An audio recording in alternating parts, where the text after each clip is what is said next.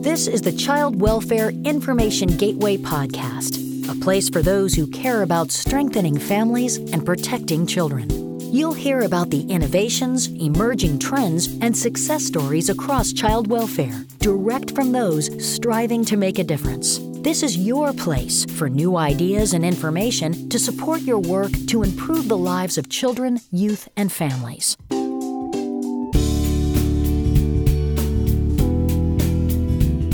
So how are state child welfare agencies approaching the Family First Prevention Services Act? And what are they doing to develop their prevention plans? Are they taking a wait-and-see approach to learn what other states may be doing, or diving right in and developing plans? Are they scouring the Title IV Prevention Services Clearinghouse to find evidence-based programs that meet the Family First criteria, or continuing to rely on programs they are already implementing? Are they looking at their plans as a matter of compliance, finding ways to make their plans fit the legislation? Or are child welfare agencies using the legislation to find ways to augment what they're currently doing well? Well, welcome into the Child Welfare Information Gateway podcast, everyone. I'm Tom Oates. We continue our conversation around the Family First Prevention Services Act with a look at how one state decided to, in their words, take a leap and dive into developing their plans as quickly as they could. We're talking about the state of Utah, which, along with Washington, D.C., were some of the earliest jurisdictions to have their Title IV prevention plans approved by the Children's Bureau. What you'll hear today is the environment that Utah's Division of Children and Family Services operates under, which is a multidisciplinary environment within the Utah Department of Health. Now, that cross-system collaboration, combined with the steps the state had taken a few years back to shift away from removing children from their families where possible, put them in a position to respond quickly to the Family First law. But you'll also hear about the state's decision-making process to identifying the prevention programs to implement. It didn't start by looking at what programs were approved or evidence-based or available or even the funding streams. It started with its needs, the state's needs, and the needs of the children and the families being served. Now, Utah's journey is completely different from Washington, D.C.'s, which is why we wanted to share both Utah's and D.C.'s approach on the Child Welfare Information Gateway podcast. Now, you can find the episode where we focused on Washington, D.C. over at childwelfare.gov. Just search podcasts. We want to give other jurisdictions a sense of the planning that went on and how these jurisdictions looked at Family First through their unique lens, taking advantage of Family First in ways that suit them best. Now, to top it off, as we record this in the spring of 2020, we dove into how the coronavirus impacts the implementation of prevention plans, providing a challenge and foreshadowing what we could see as permanent fixtures in the future. We got together with Diane Moore, the director of Utah's Division of Children and Family Services, and Justin Naylor, head of the Quality and Design Division of the Utah Department of Health. While the state felt their prevention approach was well aligned to Family First, there were still struggles and tough decisions they had to make. And we talk about it here on the Child Welfare Information Gateway podcast. Justin Naylor and Diane Moore, welcome in to the Child Welfare Information Gateway podcast. Thank you. So, Diane, let's start with you and go through Utah's journey for me and describe where the state was, the approach that they took when Family First Prevention Services Act was signed into law. Thank you, Tom. We're so excited to be here with you. For us, Family First Act is sort of very natively and organically related to our work in Utah. And so when it was signed into law, I think like all the other states, we were very surprised, but we were very, very excited and very, very optimistic. And the reason for that is Utah already through our waiver project had been really working on what we called our Homeworks program. And philosophically, we had made this shift that children belonged in their communities, schools, homes, whenever safely possible. That foster care really should be an intervention of last resort, a temporary intervention, and an intervention that helped to support and strengthen families on their trajectory of transformation into being able to parent their children. So when the Family First Act passed, it was very refreshing to us to be able to say, wow, finally, we're going to have this environment where we are going to be able to fundamentally shift the finances of child welfare to support the vision that is our state's vision. We're a very family-friendly state. We're a very,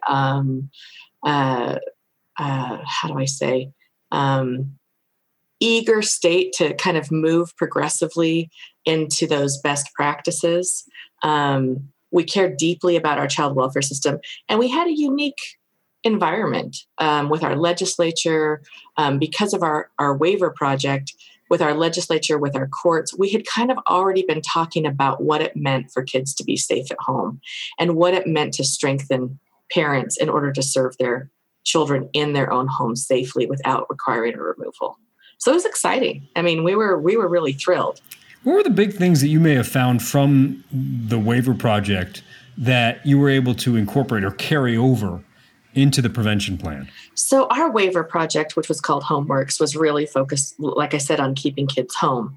And our waiver project, we were able to develop structured decision-making tools. We were able to build sort of this internal philosophy and infrastructure about what home-based services would look like. We were able, over those years of the waiver, to sort of grease the path for Family First in that all of our community partners were having dialogue with us about it's kind of scary to keep kids home when you've traditionally used foster care as your intervention. And so all of those conversations had been going on for years. And so that really primed us well. But what we also learned was, as well as we were intentioned, and as much as we had the right tools to help us make those decisions, and as much as we even had the correct philosophy, what we needed were evidence-based services that would make a difference in families' lives. And our waiver project didn't move all the way to those robust services. And we found ourselves limited in our implementation and in that transformation of our practice due to the fact that those services didn't exist in our communities and our waiver project didn't fully fund, at least in a sustainable way, those services being a permanent part, because the waivers were of course, temporary, a permanent part of our community and what it had to offer.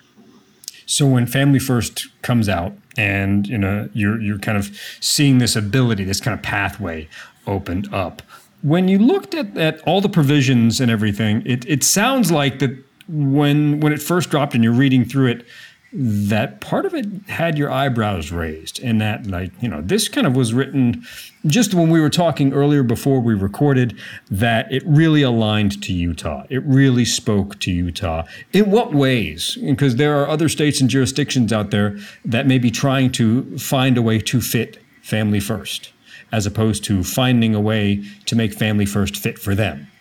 So what was it where you kind of found that, all right, these are the puzzle pieces that fit exactly with the way we're operating right now or want to operate in the future? Yeah. Again, for us, I think it was the prevention services and the funding of the prevention services that was the big calling card for us. That was the big thing. There are other things integrated into it that we absolutely loved, but probably weren't the things that drew us to it as much. But for other states, those very things might be their calling card. Child welfare is complex. Child welfare is broad. So for instance, if you were a jurisdiction that didn't already really focus on child and family teaming processes, Family First was going to nudge you in that direction. If you were a state or a jurisdiction that didn't already sort of say, okay, we're going to move away from this kind of usage of congregate care settings, I think Family First has some real strength and support in helping you move that direction. For Utah, because every jurisdiction is so different, it really was the prevention services and the dollars for prevention. That is how you sort of, I keep using the term flip the system, but that is how we see Family First. Family First is the thing that not in 1 year, not in 2 years, not even in 3 years, but in 10 years, we will look back and we will say, this was a transformative time in child welfare where the system became less of a foster care system, less of a foster care to adopt system, and more of a home-based strengthening families and keeping kids connected to who they are, their culture, their race, their biology, their language, their just who they are without all the grief and loss of a foster care episode. That really is our motivating factor with Family First. There's a lot of that also points to all of the other aspects that make a child human, which involve a lot of different systems. And so I'm gonna completely plagiarize the folks from Washington, D.C. when they talk about they are the child welfare agency, not the child welfare system, because the system is bigger. Absolutely. I'd like to get a sense from Utah's perspective of that state system that has you and your partner agencies working so well. It's easy enough for someone to say, hey, you guys should talk to each other and start to coordinate. Okay, but how does that actually operationalize? What is that system that's enabled, your agency and your partners to get to work so well and so quickly? Yeah, I think that is so critical. Another thing that really helped us embrace Family First was that we had been having conversations about being an integrated child welfare system for not just months, but for years before that. Under the leadership of our department director, Ann Williamson, and with our other outside community partners. So across our courts, our juvenile justice system, our disability system, with our foster care providers, with our residential treatment providers. Some of these conversations had been going on for quite a while. And the philosophy that the child welfare agency is not the child welfare system is absolutely one that I think we had already bought into. Now, that said, we still had our barriers. I look at some of the county systems where one administrator is over everything, housing and TANF and child welfare and juvenile justice and all of those. I think they're positioned very well to be integrated. For some of us, we're not structured that way. Our mental health system is a pass through to local mental health agencies, so it's state administered. But really county or locally run. And then our child welfare system is all state administered. I mean, it's a very interesting and complex system. And I imagine that that's replicated across dozens and dozens and dozens, possibly hundreds of jurisdictions across the nation. And so this concept of being an integrated system, I think, is very, very important. Even since Family First, it has empowered us to take that to the next level. We've been working on identifying core values across all of our providers with guardians ad litem and the courts and our attorneys and providers and all of this to really say, who are we as a system and what's the litmus test of our values? And Family First informs that. And Family First speaks to that. It's been interesting because you said, you can see where Family First doesn't resonate with everyone similarly. And I think that that's so true.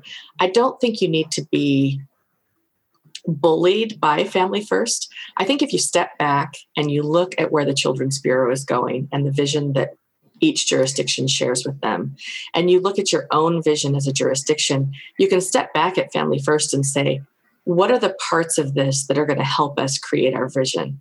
I don't think Utah ever saw ourselves as in a reaction to Family First. I think we saw Family First as a tool for us to achieve where we knew we wanted to go. So when Family First comes out, the applying of the tool takes in this wonderful form of, all right, well, what works for us? And what programs can we apply? What have we learned from our past? And so, Justin, when you start to look at the programs and services, I'm curious to what the state used to identify and prioritize the needs that then you want to address through programs and services. You can't exactly say, hey, this works and this works over there, and let me find out, oh, okay, this is one that seems to have a lot of evidence around it. But you've got to make sure that you start with, all right, what do we need versus what do we implement? I'm curious again, what did you use to identify and prioritize the needs? Because everything can't just happen, at 100% for every issue, every system. Yeah, it's a great question. And that was a big challenge for us. It was an exciting time for us to jump into that. And as Diane mentioned, I think we were well positioned to be able to start that conversation, both because of the work that had previously been done on the waiver, and also because of the integrated work we had done across our department with child welfare and juvenile justice and substance abuse and mental health and our disability agency. It was easy to pull that group together because we were already operating together in many ways. And so we were able to pull those folks into a team. We created essentially a work group that included representatives from our department and all of our divisions across human services to look at where our needs were greatest in child welfare, also in juvenile justice, because we wanted this to be an integrated approach and leveraging Family First across our system. And so we came together and really started with some heat mapping around where our needs were greatest, and looking at multiple factors such as age, type of need, so mental health or substance use disorder or parent skills, the geographic areas of need. Our state is somewhat unique in that we have a lot of some areas along the core of our state that are highly populated, and then we have a lot of very rural areas throughout our state. And so looking at where our needs were greatest within each of those areas, and then mapping out what interventions we were going to need across the state based on those needs. What areas of need, again, mental health or substance use disorder or parent skills, we're going to need the most attention across those areas.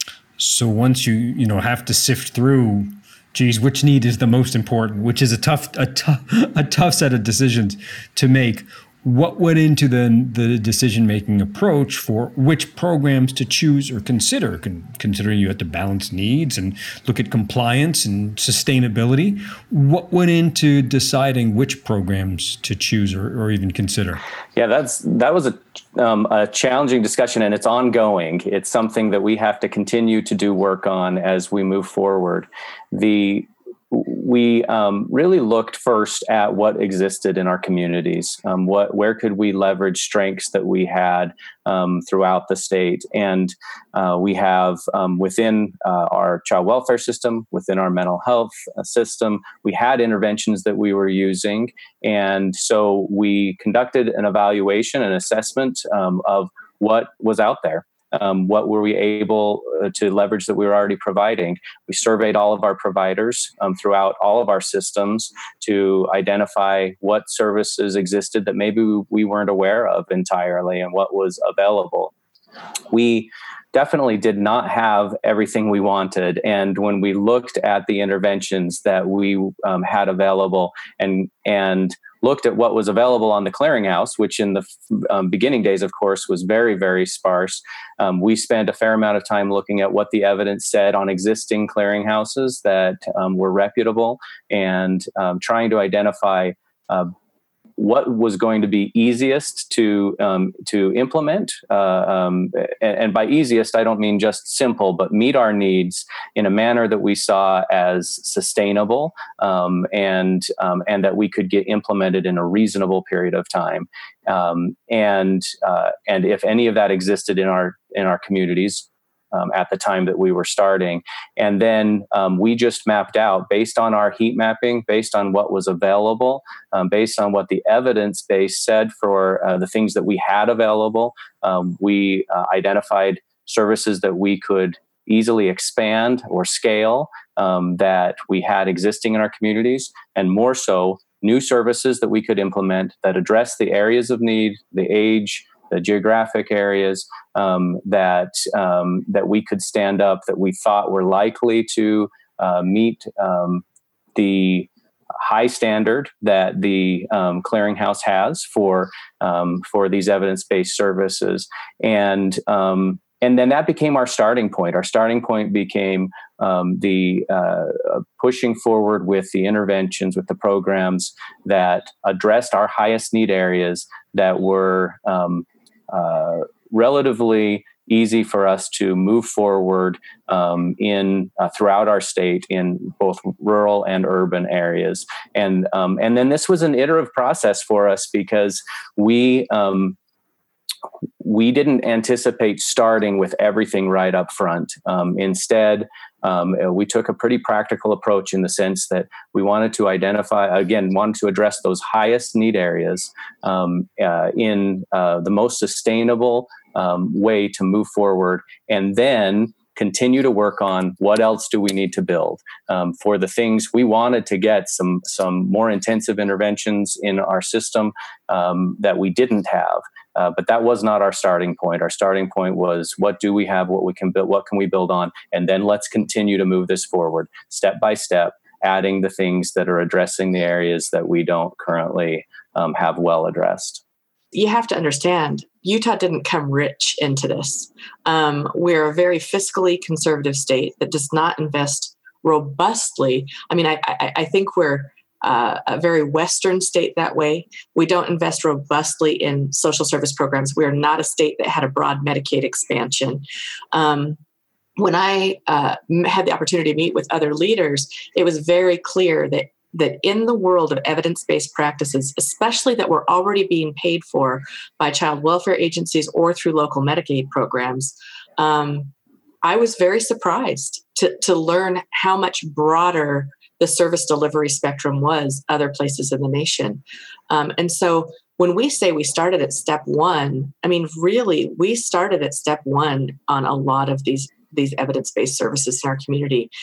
Some of them existed to a certain degree in our mental health services in our community or in our substance use disorder services in our community. But we have a lot of room to grow. And that is why it's really important that you don't compare yourself to other places.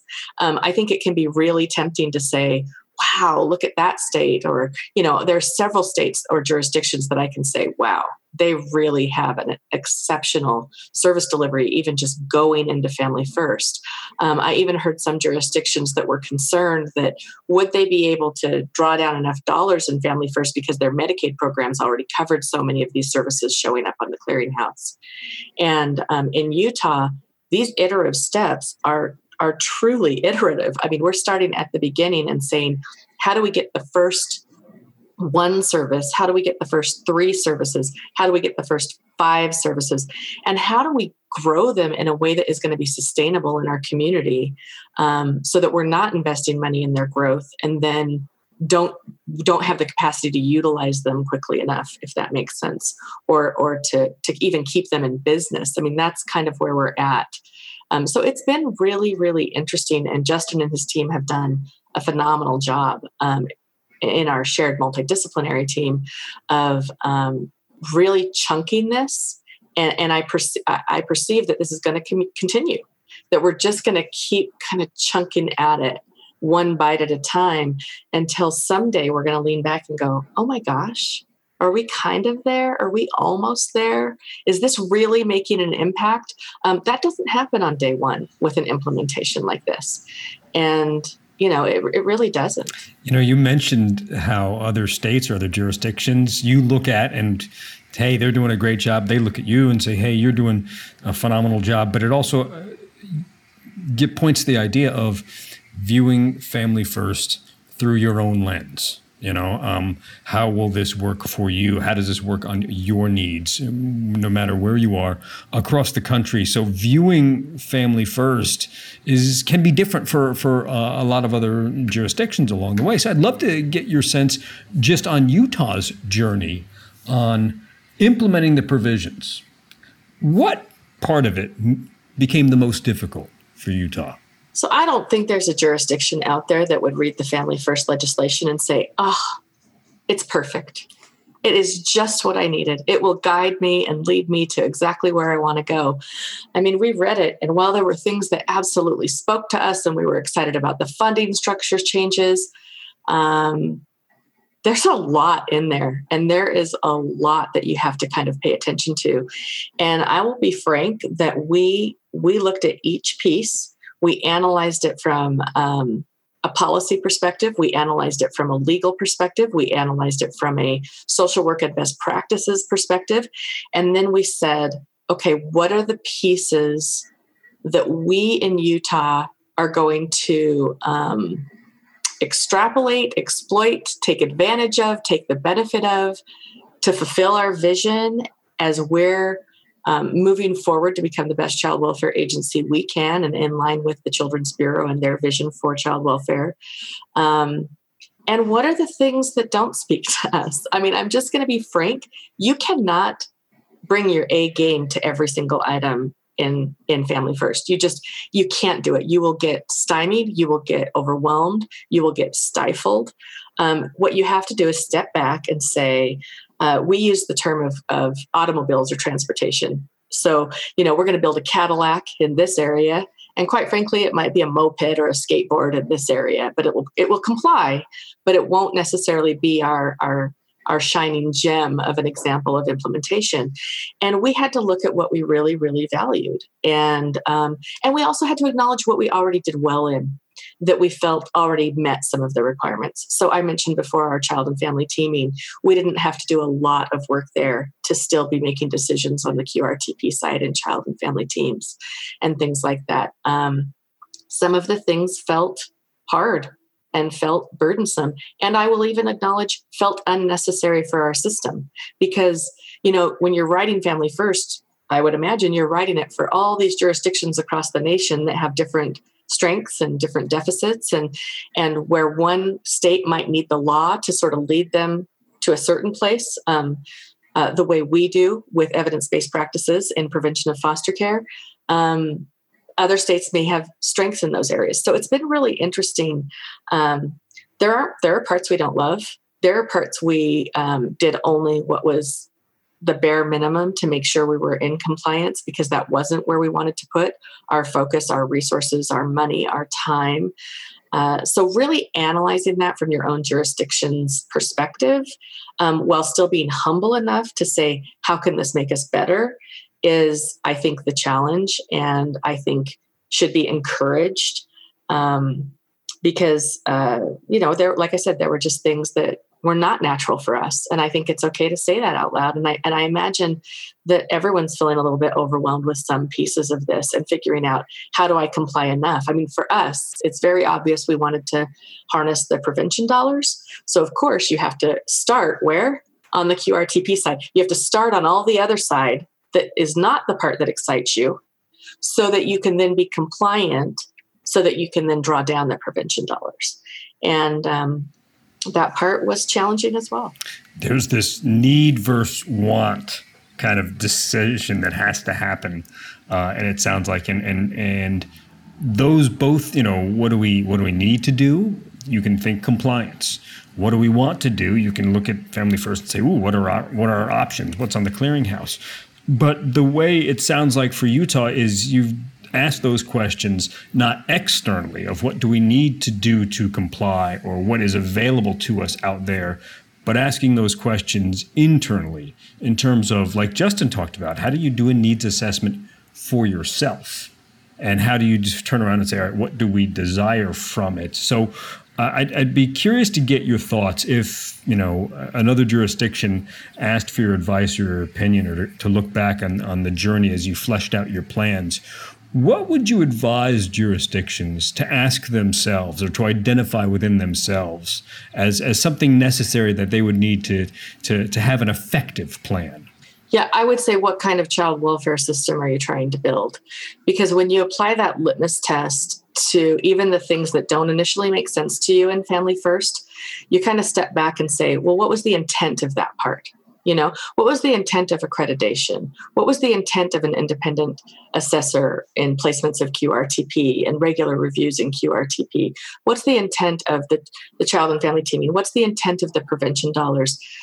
You step back and you say, how does this serve families? If you keep families at the absolute core forefront of what you're trying to create and the vision of a child welfare system that you're trying to create, it guides you and it speaks to you about what to do, about how to chunk it, about how to prioritize it, what is critical first, what is critical most that you can take from Family First and apply to your system to achieve the best outcomes for families as meaningfully and as expeditiously as possible. That's the analysis I would do, because it can get really overwhelming. It's a big piece of legislation. But like I said, if you view it from where you want to take it, there's a lot of gems in there, and it's loaded with best practices. And don't narrow yourself about what those best practices exactly have to look like. Focus on why are they best practices and what could they look like that would be meaningful. What could they look like for you, right? What could they look like in the way your environment operates? So Utah's plan, I'm sorry, go ahead. Oh, I was just going to say, and not to do that, I don't want to sound arrogant like it's to conform it to you in a way that's not humble or doesn't move it forward the way Family First meant to. But I think you can remain teachable and you can remain humble while also saying, how does this work for our system? And still honor all the parts of it. Well, part of that has to also identify, what does success look like along the way? And clearly, you talked about it's not necessarily going to, turn the light switch doesn't happen in 1 year or 2 years, and you're really looking toward as you get 5, 7, 10 years down the road. But Utah's plan has been approved, and it's been a number of months. We're recording this in the middle of 2020. What are you seeing so far, or at least what are you looking for over the next number of months to see if you're on the path that you want to be on? I think what we're looking for is that flip, like I said. And I think that that's going to be really dependent on our ability to stand up and utilize prevention services. Justin, jump in here. I mean, when you think about what this looks like for us in the coming months, I think first of all, we have to acknowledge that having a pandemic in the middle of your Family First implementation is a little bit of a challenge. Slowed us down, certainly put our focus on some other things. And yet, at the same time, I'm going to make an argument that very pandemic was also a refocus of what is it we're trying to create here. It makes you look at what really matters. And Family First, I think, also does that if you apply it meaningfully to your system. And so I actually see Family First and the timing of it with the pandemic. It's easy to view it as a threat or a challenge, but for us, it actually integrates even more fully into a validation of what we need to do for families. Yeah, I would just agree and second that one of the interesting things about doing this in the context of the pandemic is that you realize just how central the family is. Not that any of us need to be reminded about that, but in the context of this, we all anchored back to family in one way or another. As a society, we anchored back to family and to home, and so it just reinforces the importance of us focusing on strengthening that. And so I see it doubling our resolve, and at the same time creating some new challenges for us. We anticipate some financial challenges, and that's, as Diane already mentioned, we're a fiscally conservative state. So the financing we have for this has been challenging anyway, and navigating that is probably going to be increasingly challenging over the course of the next year. And so we will need to figure out how we move forward in standing up these front-end prevention services in a manner that's sustainable and effective, while also just managing the existing system that we have to keep moving forward with until we see that shift, until we see that switch that Diane's talking about. I'm curious, as the environment that we are in where home means so much more, because home is also office, it's also school, it's also daycare, it's also everything. Would you have asked yourself different questions or looked at different needs if you were developing your plan during this time now? Honestly, I don't really think so, because the questions we asked and the answers we received and the work that we did as a community actually goes exactly where we need to go regarding home and family. Family first goes exactly where we need to go. It's been an interesting process. I mean, one thing I would say is, like I said, it's intimidating at the beginning as you're writing your prevention plan. And we had very ambitious goals to actually have an approved prevention plan, for the first quarter in October of 2019 that was possible. That was ambitious. And there was a part of us, I mean, I'm not going to lie and say we didn't sit back and say, there's some time there that we could opt out. And we could sit back and we could see what everyone else does, and we could learn from what everyone else does. And then we could do this. And we had that conversation. We had that moment where we said, do we leap or do we wait? And, I will say that what we ultimately decided is, one, when you leap, you actually help create the very thing you're also responding to.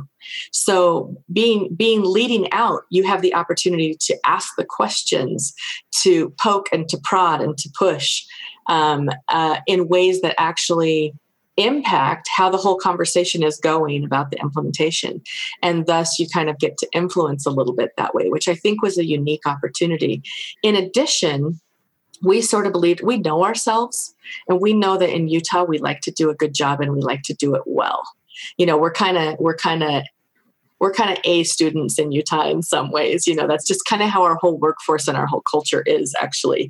And not just in child welfare, but across our society, we're just kind of, we do a good job with things. And we kind of took the philosophy that whether spoken or unspoken, that we're going to leap, because if anybody can do it, we can do it. And we had faith in that. We had faith that if there was something undoable, if we couldn't do it, it would also be obvious to the broader system that it couldn't be done, if that makes sense. If you're putting forth your best and it still can't be achieved, then the system's going to track and adapt to modify for that. And it did. With the Family First Transition Act. I mean, most of the things that we identified as really significant barriers early on, despite our best efforts, were addressed through the Transition Act.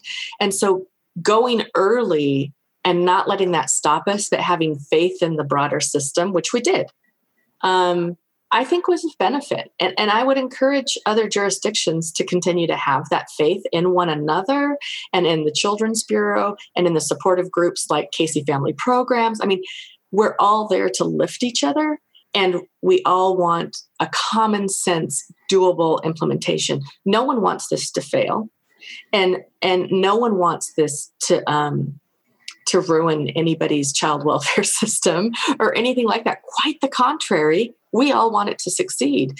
And so I think seeing it through that lens of opportunity, with that leap of faith a little bit, it helped us. It helped us to not hold back, and it helped us to not wait. And as a result, it's been a much more dynamic and fruitful process.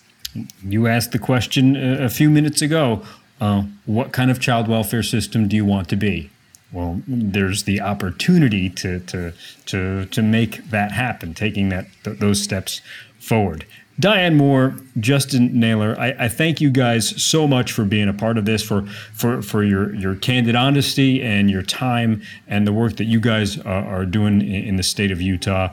Appreciate the energy and the dedication, and again, your time to chat with us here on the Child Welfare Information Gateway podcast. Thank you guys so much. Thank you. Thank you so much. It's an honor. If you head over to childwelfare.gov and search podcast, you'll find the page for this episode where we've posted links to the Utah Homeworks program that Diane mentioned. You'll also find a link to the episode where we discussed Washington, D.C.'s journey to develop their Title IV prevention plan, along with a number of the other episodes that we've released surrounding the Family First Prevention Services Act. We'll also have links to other resources surrounding Family First, It's all at childwelfare.gov.